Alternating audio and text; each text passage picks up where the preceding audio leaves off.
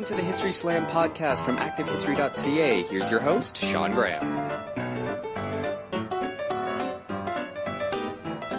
Thank you, Adam. Welcome to the History Slam, everybody. I am Sean Graham coming at you today nearly live. We are in Ottawa, Ontario. We're back after a bit of a hiatus. I am back in Ottawa on a semi-permanent basis. I'm here for the academic year at least, after the foray to Boston and then to China.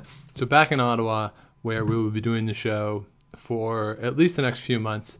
We took most of the fall off to sort of resettle, and now we're going to come back with some really interesting material, really fun discussions that we've been putting together over the past couple months. And we're going to start off today with a really great discussion that I had with Gregory Klages, who has written a book entitled The Many Deaths of Tom Thomson, Separating Fact from Fiction, in which he looks at the many theories that have surrounded the death of Tom Thomson and the reason why these myths and the different ideas about how he died and some would say the conspiracy theories, why they've come up and why they have remained popular. So, without further ado, here's my conversation with Gregory Klages. Gregory Klages, welcome to the show. Thanks for having me. Very excited to have you here. This was a work to get this done. When you first contacted me, it was back in the spring, I think, So. Or over the summer at some point, and then between my being in China for the summer and then the start of the school year, this is the first time we could actually arrange to talk to each other. But I'm very excited we were finally able to get to do this, because this is a really fascinating book, and I think a fascinating idea for a book is to go back and look at sort of this mystery of Tom Thomson. And of course, the title is The Many Deaths of Tom Thomson, Separating Fact from Fiction. So before we get into the core, sort of what the book is about, how you went about doing the research, where did the idea come from to go back and look at this sort of unsolved mystery in Canadian history? Well, thanks for asking, Sean. The question, the issue, the mystery of the death of Tom Thomson goes back for me about 10 years or so. When I was doing my PhD at York University, at some point or another across a listserv, I saw a call for proposals for the Great Unsolved Mysteries in Canadian History project. And I had done my undergraduate training in art history, and I thought I was sure that this project would be getting all kinds of proposals for military history and all kinds of urban crimes and these sorts of things. But I suspected that they probably wouldn't getting very much related to Canada's cultural or artistic history. And I was aware that there were questions or mysterious circumstances around Tom Thomson's death. And so I pitched that to them as an ideal Canadian mystery that could be used as a teaching tool, for which there were lots of archival resources that could be put online. And they said, hey, that sounds like a great idea for a teaching website. And so we went ahead and created that in 2008. It launched for the Great Unsolved Mysteries in Canadian History project. The site launched then was called Death on a Painted Lake, the Tom Thomson Tragedy. And great title. Thank you. And so what I thought was, at that point, because it was used as a teaching tool, and the aim was that students would be handling, at least digitally, archival resources. They weren't getting pre-digested history. They would have to wade through the archival sources just like a trained historian would. And we that's been up now for almost 10 years. And lots of people were using the site after it went up. And I thought, with the 100th anniversary of Thomson's death coming, there were lots of things that I didn't include on the site. And there were also a lot more of the sort of the problems in the storytelling about Thomson's death that had become even more exaggerated since the site went up. And so I thought, once again, with that 100th anniversary of Thomson's death coming up in 2017, it was an ideal time to return to that story and sort of tell my own version of it. And that's interesting, because with this anniversary coming up, I mean, there's been so much talk about the other big anniversary in 2017, and here we have this other story, and that website, the Unsolved Mysteries website, we've talked about it on the show before. It is a really cool resource, and the fact that you were one of the first ones is really spectacular as well. And you talk about some of the archival resources that people would be going through on that site. That's one of the things that really intrigued me when I was reading about the book is because there's sort of, I don't know if conspiracy theories or is the right word, or different theories as to how Tom Thomson died. The initial reaction I had was, well, maybe there aren't any resources to actually answer that question, because otherwise there wouldn't be so many different ideas and theories about how it happened. So what type of stuff are people looking at when they go? Or are you looking at to answer these questions as well? I'm glad you made that distinction, because I think the handling of the archival resources in the past has been one of the real sort of sticky points or problematic points in telling and retelling of this story and speculation about Thomson's death. So in terms of the resources that I was locating, there are a few really critical large collections of things. The National Gallery Archives, the National Gallery in Ottawa, has a collection of documents that were collected by Thomson's patron, Dr. James McCallum. And so we have correspondence between McCallum and the various artists that he was supporting. We have correspondence written by Thomson to McCallum and other associated sorts of things, between artists about Thomson, etc. So that's a real key group of documents. There's also a key collection of documents in the National Archives, or Library and Archives Canada, that were generated by an author named Blodwyn Davies in the 1930s. And in the 1930s, Davies undertook to write a biography of Thomson, and she published it in 1930. In that biography, she only gives Thomson's death about a paragraph and doesn't point to any sort of conspiracies or anything like that. But in the process of writing her biography, she was writing letters and speaking with a whole variety of people who knew Thomson, from when he was a boy up to the time that he died. And she kept all of these letters and deposited them with Library and Archives Canada. And they are a tremendous resource, because these are people who knew Thomson very well before a lot of speculation about his death was taking place.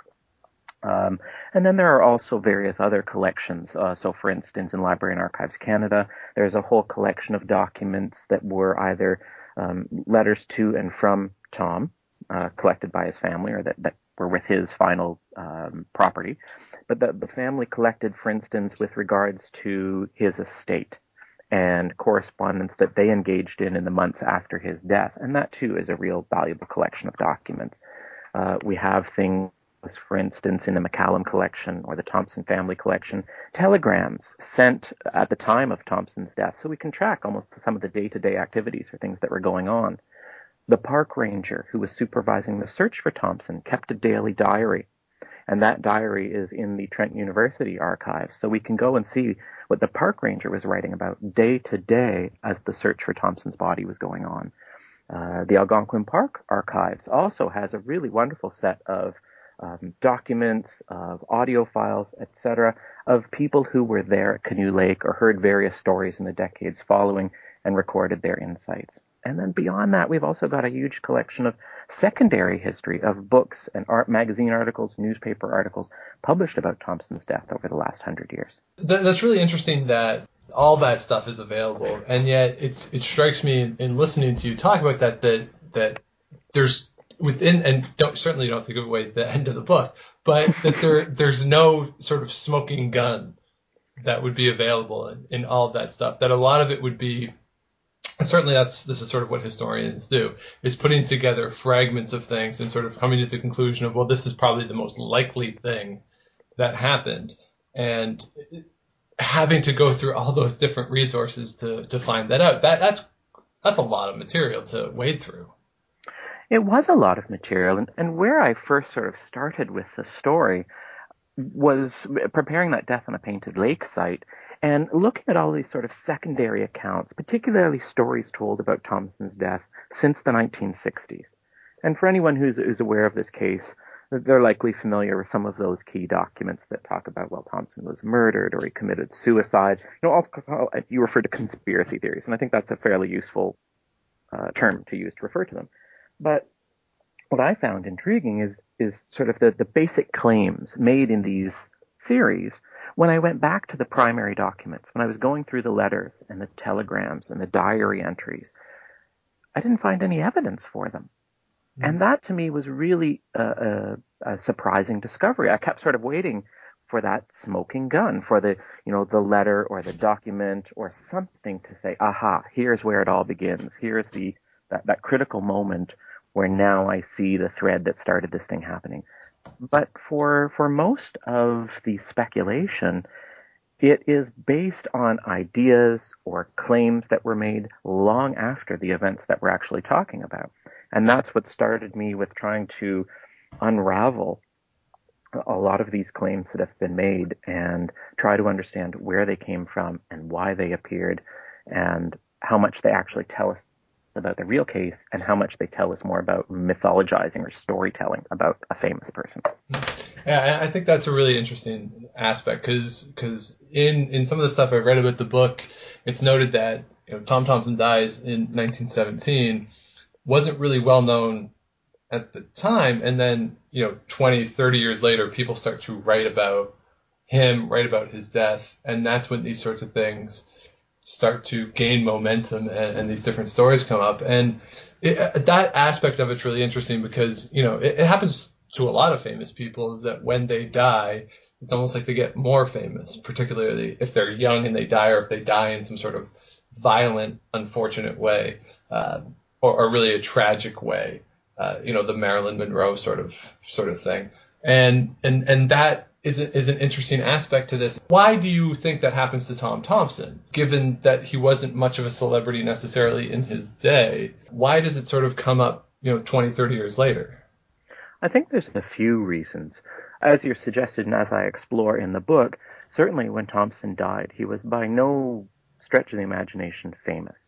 He had sold some paintings. He'd sold a painting to the National Gallery. He'd sold a painting to the provincial government. He'd certainly sold to some individual collectors.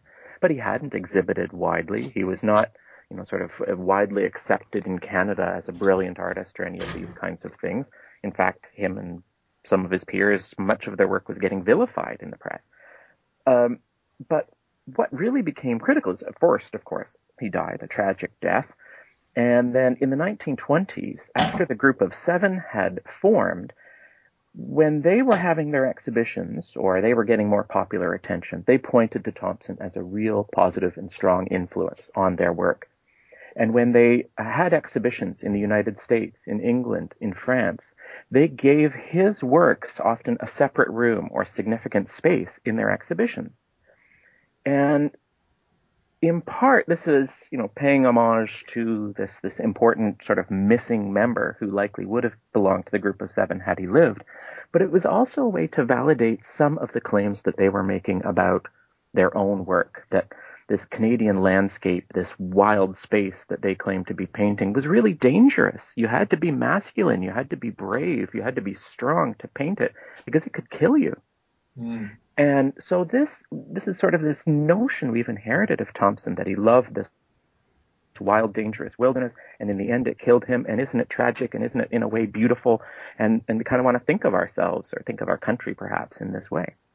That's really fascinating because the one thing that I talk about in my classes a lot, we talk about the West in the United States, and that in Canada sort of we have the North instead of the West, and sort of this the landscape and the meaning of the landscape. And that's really cool that the messaging of that is sort of taken up by the Group of Seven in that way, as a way to celebrate their own work. And that really gets to the core of, to a certain degree, of the mythology and the imagery of what Canada's all about.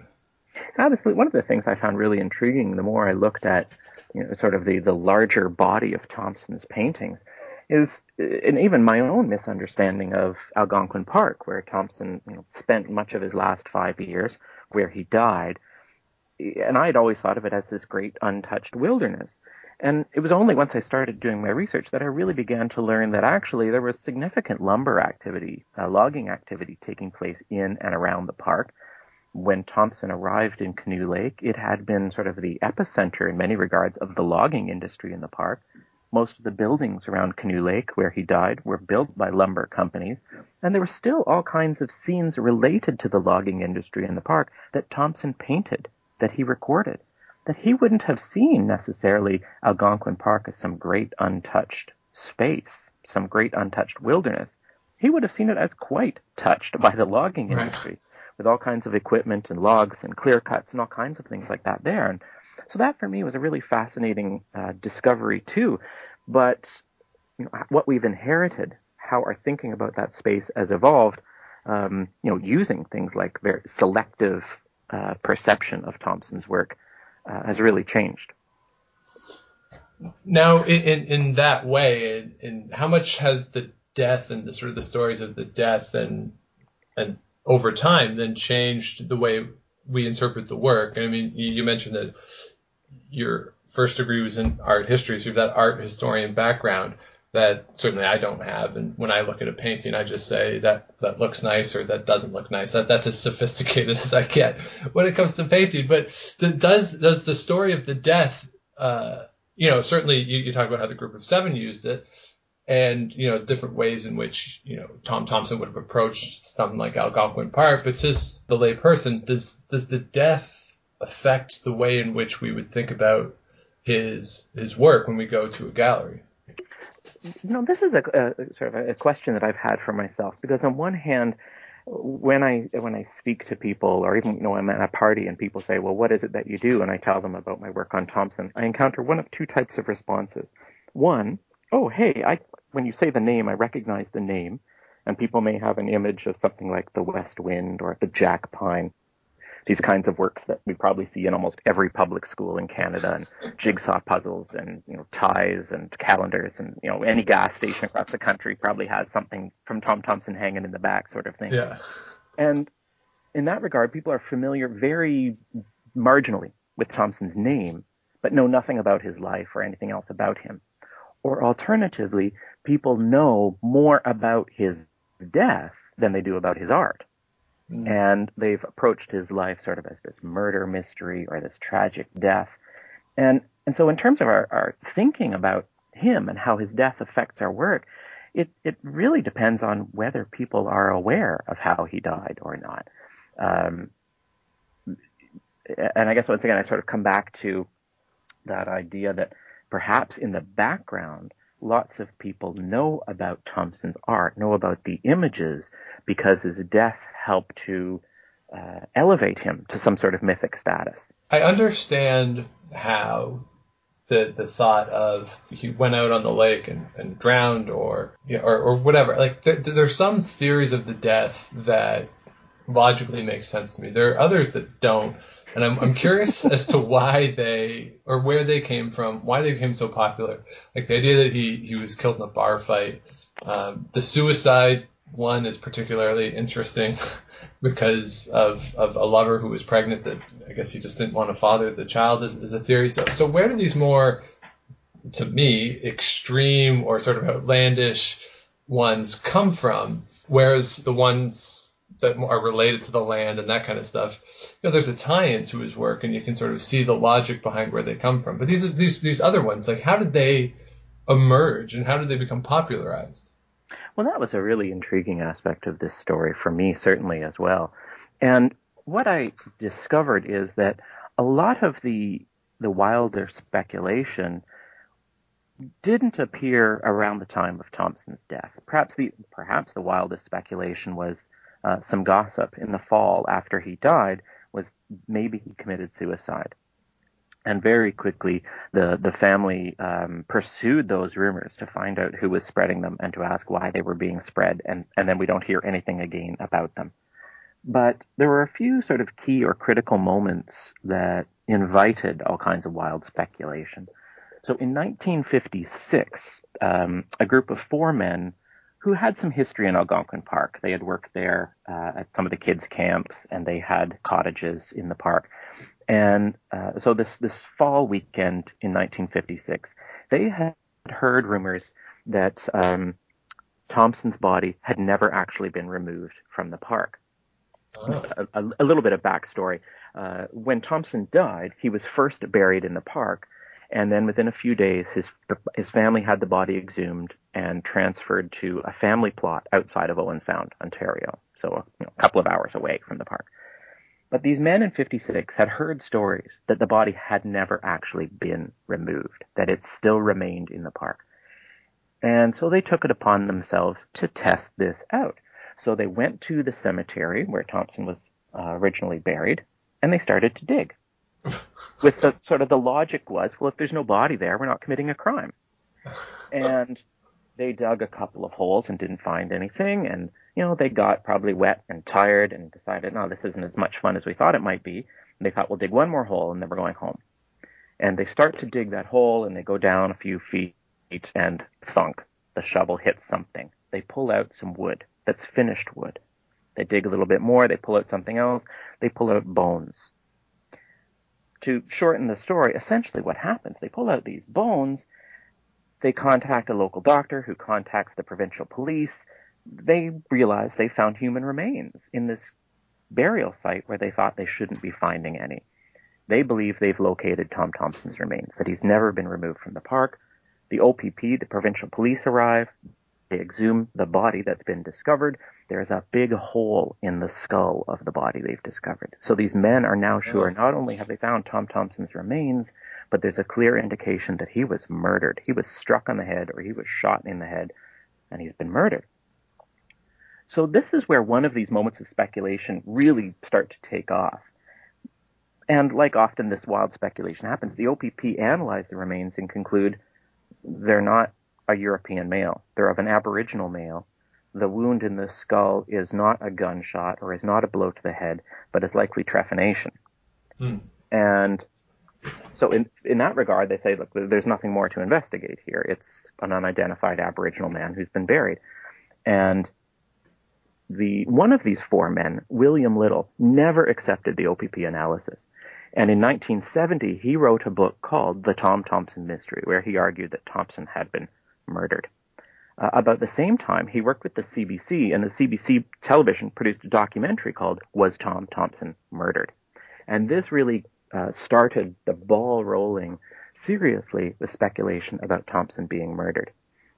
There have been some other sort of moments around this where a couple of people have come forward in the 1970s to argue that Thomson committed suicide because he was being pressured to marry a woman. Roy McGregor, who many of your listeners may be familiar with, has offered that Thomson committed suicide because this woman, who he didn't want to marry, was also pregnant, and he didn't want to father her child, and so he had to find some sort of a way out, and he committed suicide. So those are some of those key theories. There are others that you haven't mentioned that are, depending on your experience with canoeing, etc., you may see as wild or not. So there's been suggestions, for instance, that he stood up in his canoe to urinate and fell out, that his canoe got dumped over by a water spout. There have been people suggested that he was attacked by aliens as well. So you can really have a full spectrum of theories. And there was another one too. I think I read there was a bar fight and he got hit by a paddle. Yeah, so not so much a bar fight, but there was a suggestion made, and this too was by William Little in 1970, and I find even that interesting, that this theory doesn't come up really for about 50 or 60 years. But essentially what William Little proposed is that the night before Thomson is believed to have died, him and a few buddies around Canoe Lake were drinking. And talk turned perhaps to the First World War, talk perhaps turned to a debt that someone owed Thomson, or talk turned to this woman who was pressuring Thomson to marry, and a fight ensued with one of probably two men, or two possibilities. That during the fight, Thomson fell and hit his head on the fire grate, and either died immediately or died later of his wounds, or the fight itself kind of carried on the next day, and this aggrieved man that he fought with, returned to finish the fight. So stuff like that, though, like why? Like if no one was the thing I find amazing though is in Canada we don't have the same level of conspiracy theorists as certainly in the United States. And there's a lot of conspiracy theories about things like JFK, the 9/11 truthers, like even like Martin Luther King. There's some conspiracy theories about that. This seems like such a exception to the rule of Canada where we don't have these sort of stories, and to have it happen about an artist of all people, it just seems so out of the norm. And talking about bar fights or pregnant mistresses or whatever it is. Like, it just seems so strange in the narrative of Canadian history. And I'm just wondering, for you, like, one, do you think I'm right in that assessment? And two, why in this case? Like, it strikes me that if you want to come up with conspiracies, there's, not to be dismissive of Tom Thomson, but more important people or cases that maybe have a similar level of vagueness. Was just sort of why. It's a really good question as to why this particular case. And there have been others who have speculated around this, and I don't entirely like some of that speculation. So, for instance, I'm thinking Roy McGregor has made reference, I think, in one of his newspaper articles about the case, to say, well, these northern people were kind of gullible, and that they're looking for some exciting story to tell, and so they've turned it into something bigger than it is. And I don't think that's the case. That would have a pretty limited resonance. We wouldn't be talking about this, as say, university instructors today, likely, if that was the case. Certainly it wouldn't have generated the kind of publishing history that it has. But there are certainly lots of alternatives, other cases that could be, we could tell conspiracy theories about. So why Thomson in particular? And I wonder if it's partly that there's just such a collection of weird things that happen. So, for instance, that this guy died. Nobody saw him in the middle of I would see comparably a relatively pretty busy lake on a Sunday afternoon, that he just mysteriously goes missing. That somebody sees his canoe floating on the lake and doesn't do something about it. Mm. That there's all kinds of confusion in communication after his death. When it's realized he's gone missing, but his body hasn't been found. There's all kinds of communication problems with the family, with his patron. And so everybody seems to be running around a little bit alarmed and not quite knowing what to do and not sure who's responsible for making decisions.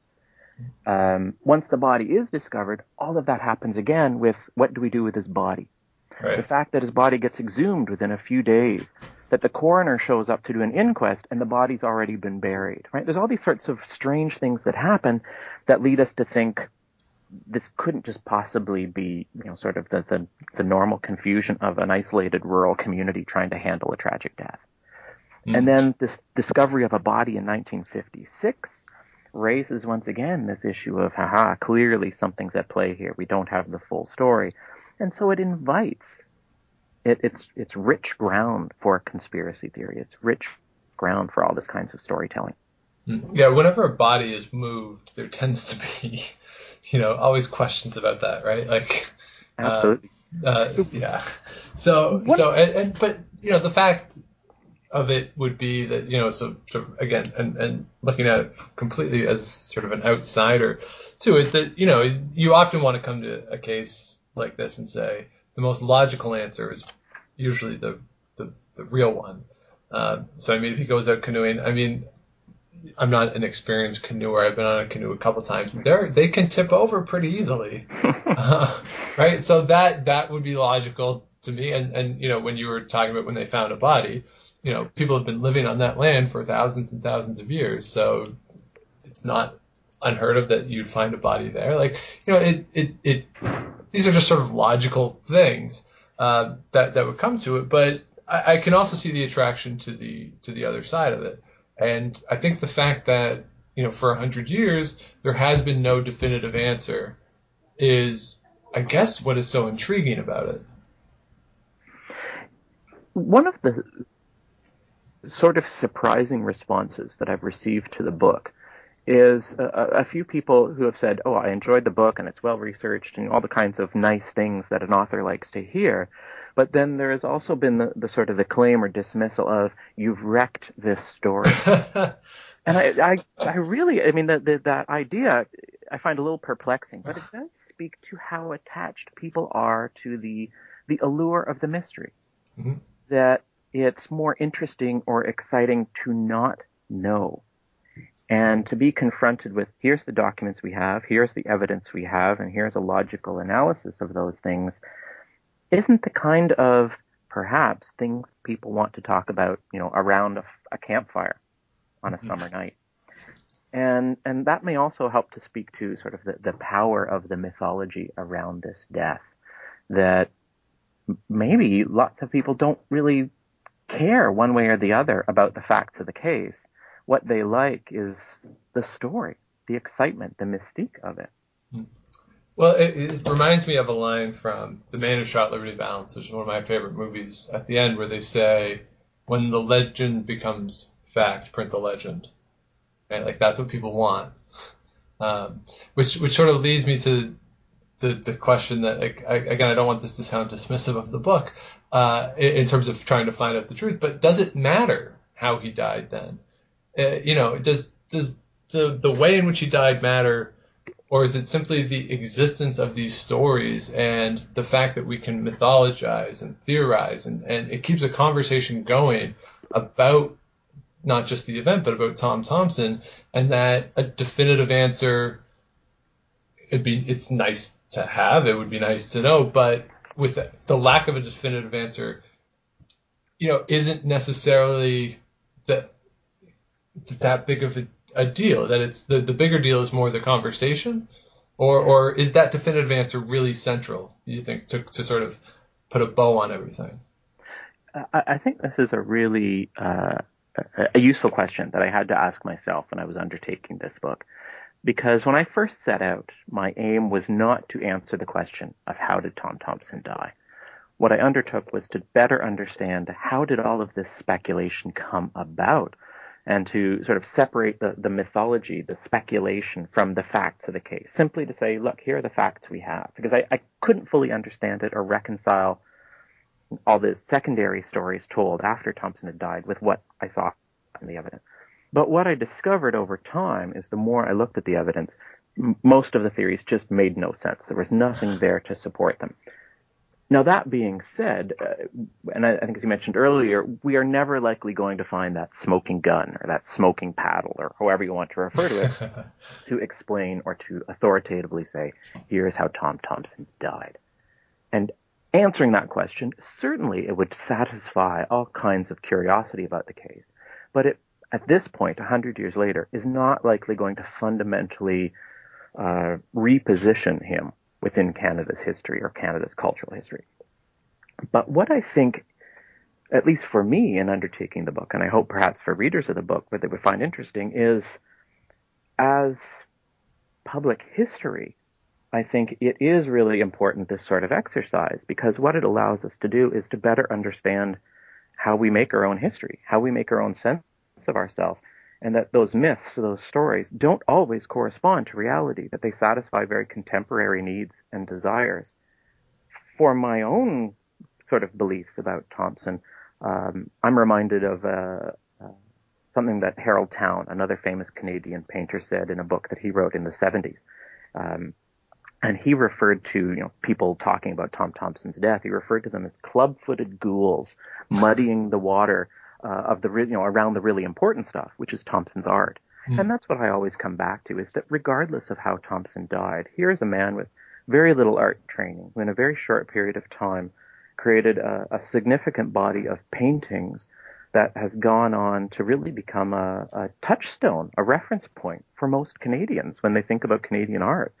And on one hand, how he died is irrelevant to that, but how we understand his place in our society depends on, or is built upon in some ways, how we think about his death.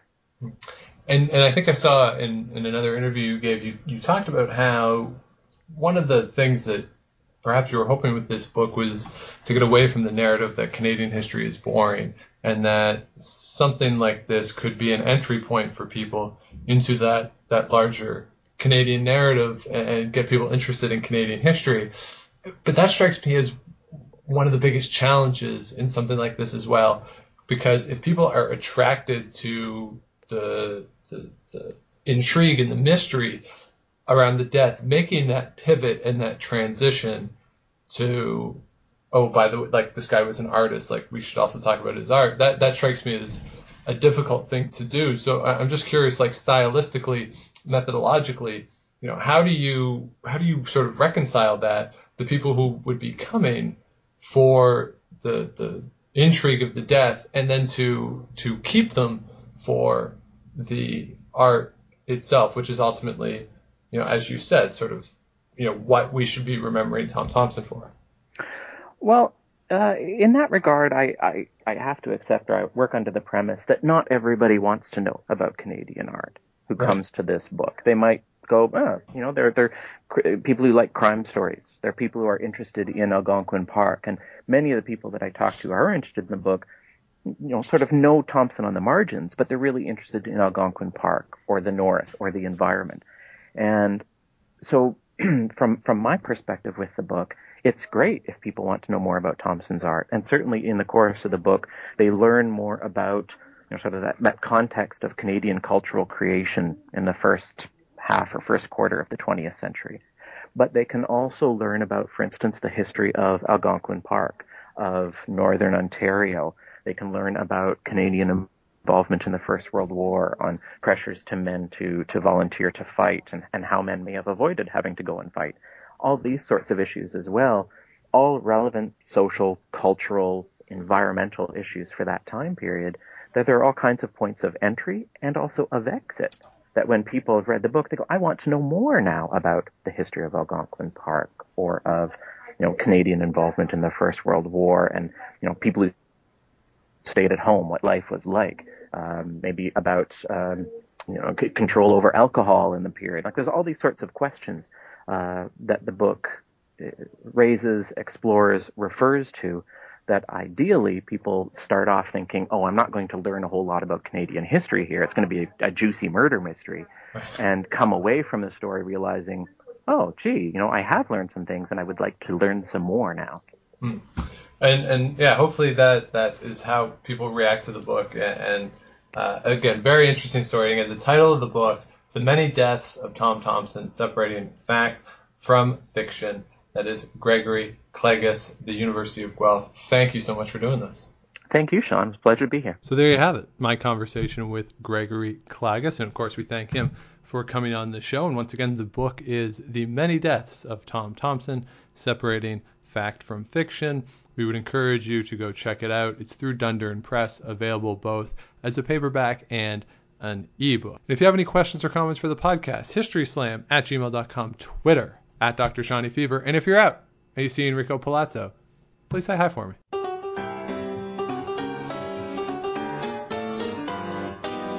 Thanks for listening to the History Slam podcast. Be sure to check out Active History for more features, articles, and be sure to subscribe on iTunes.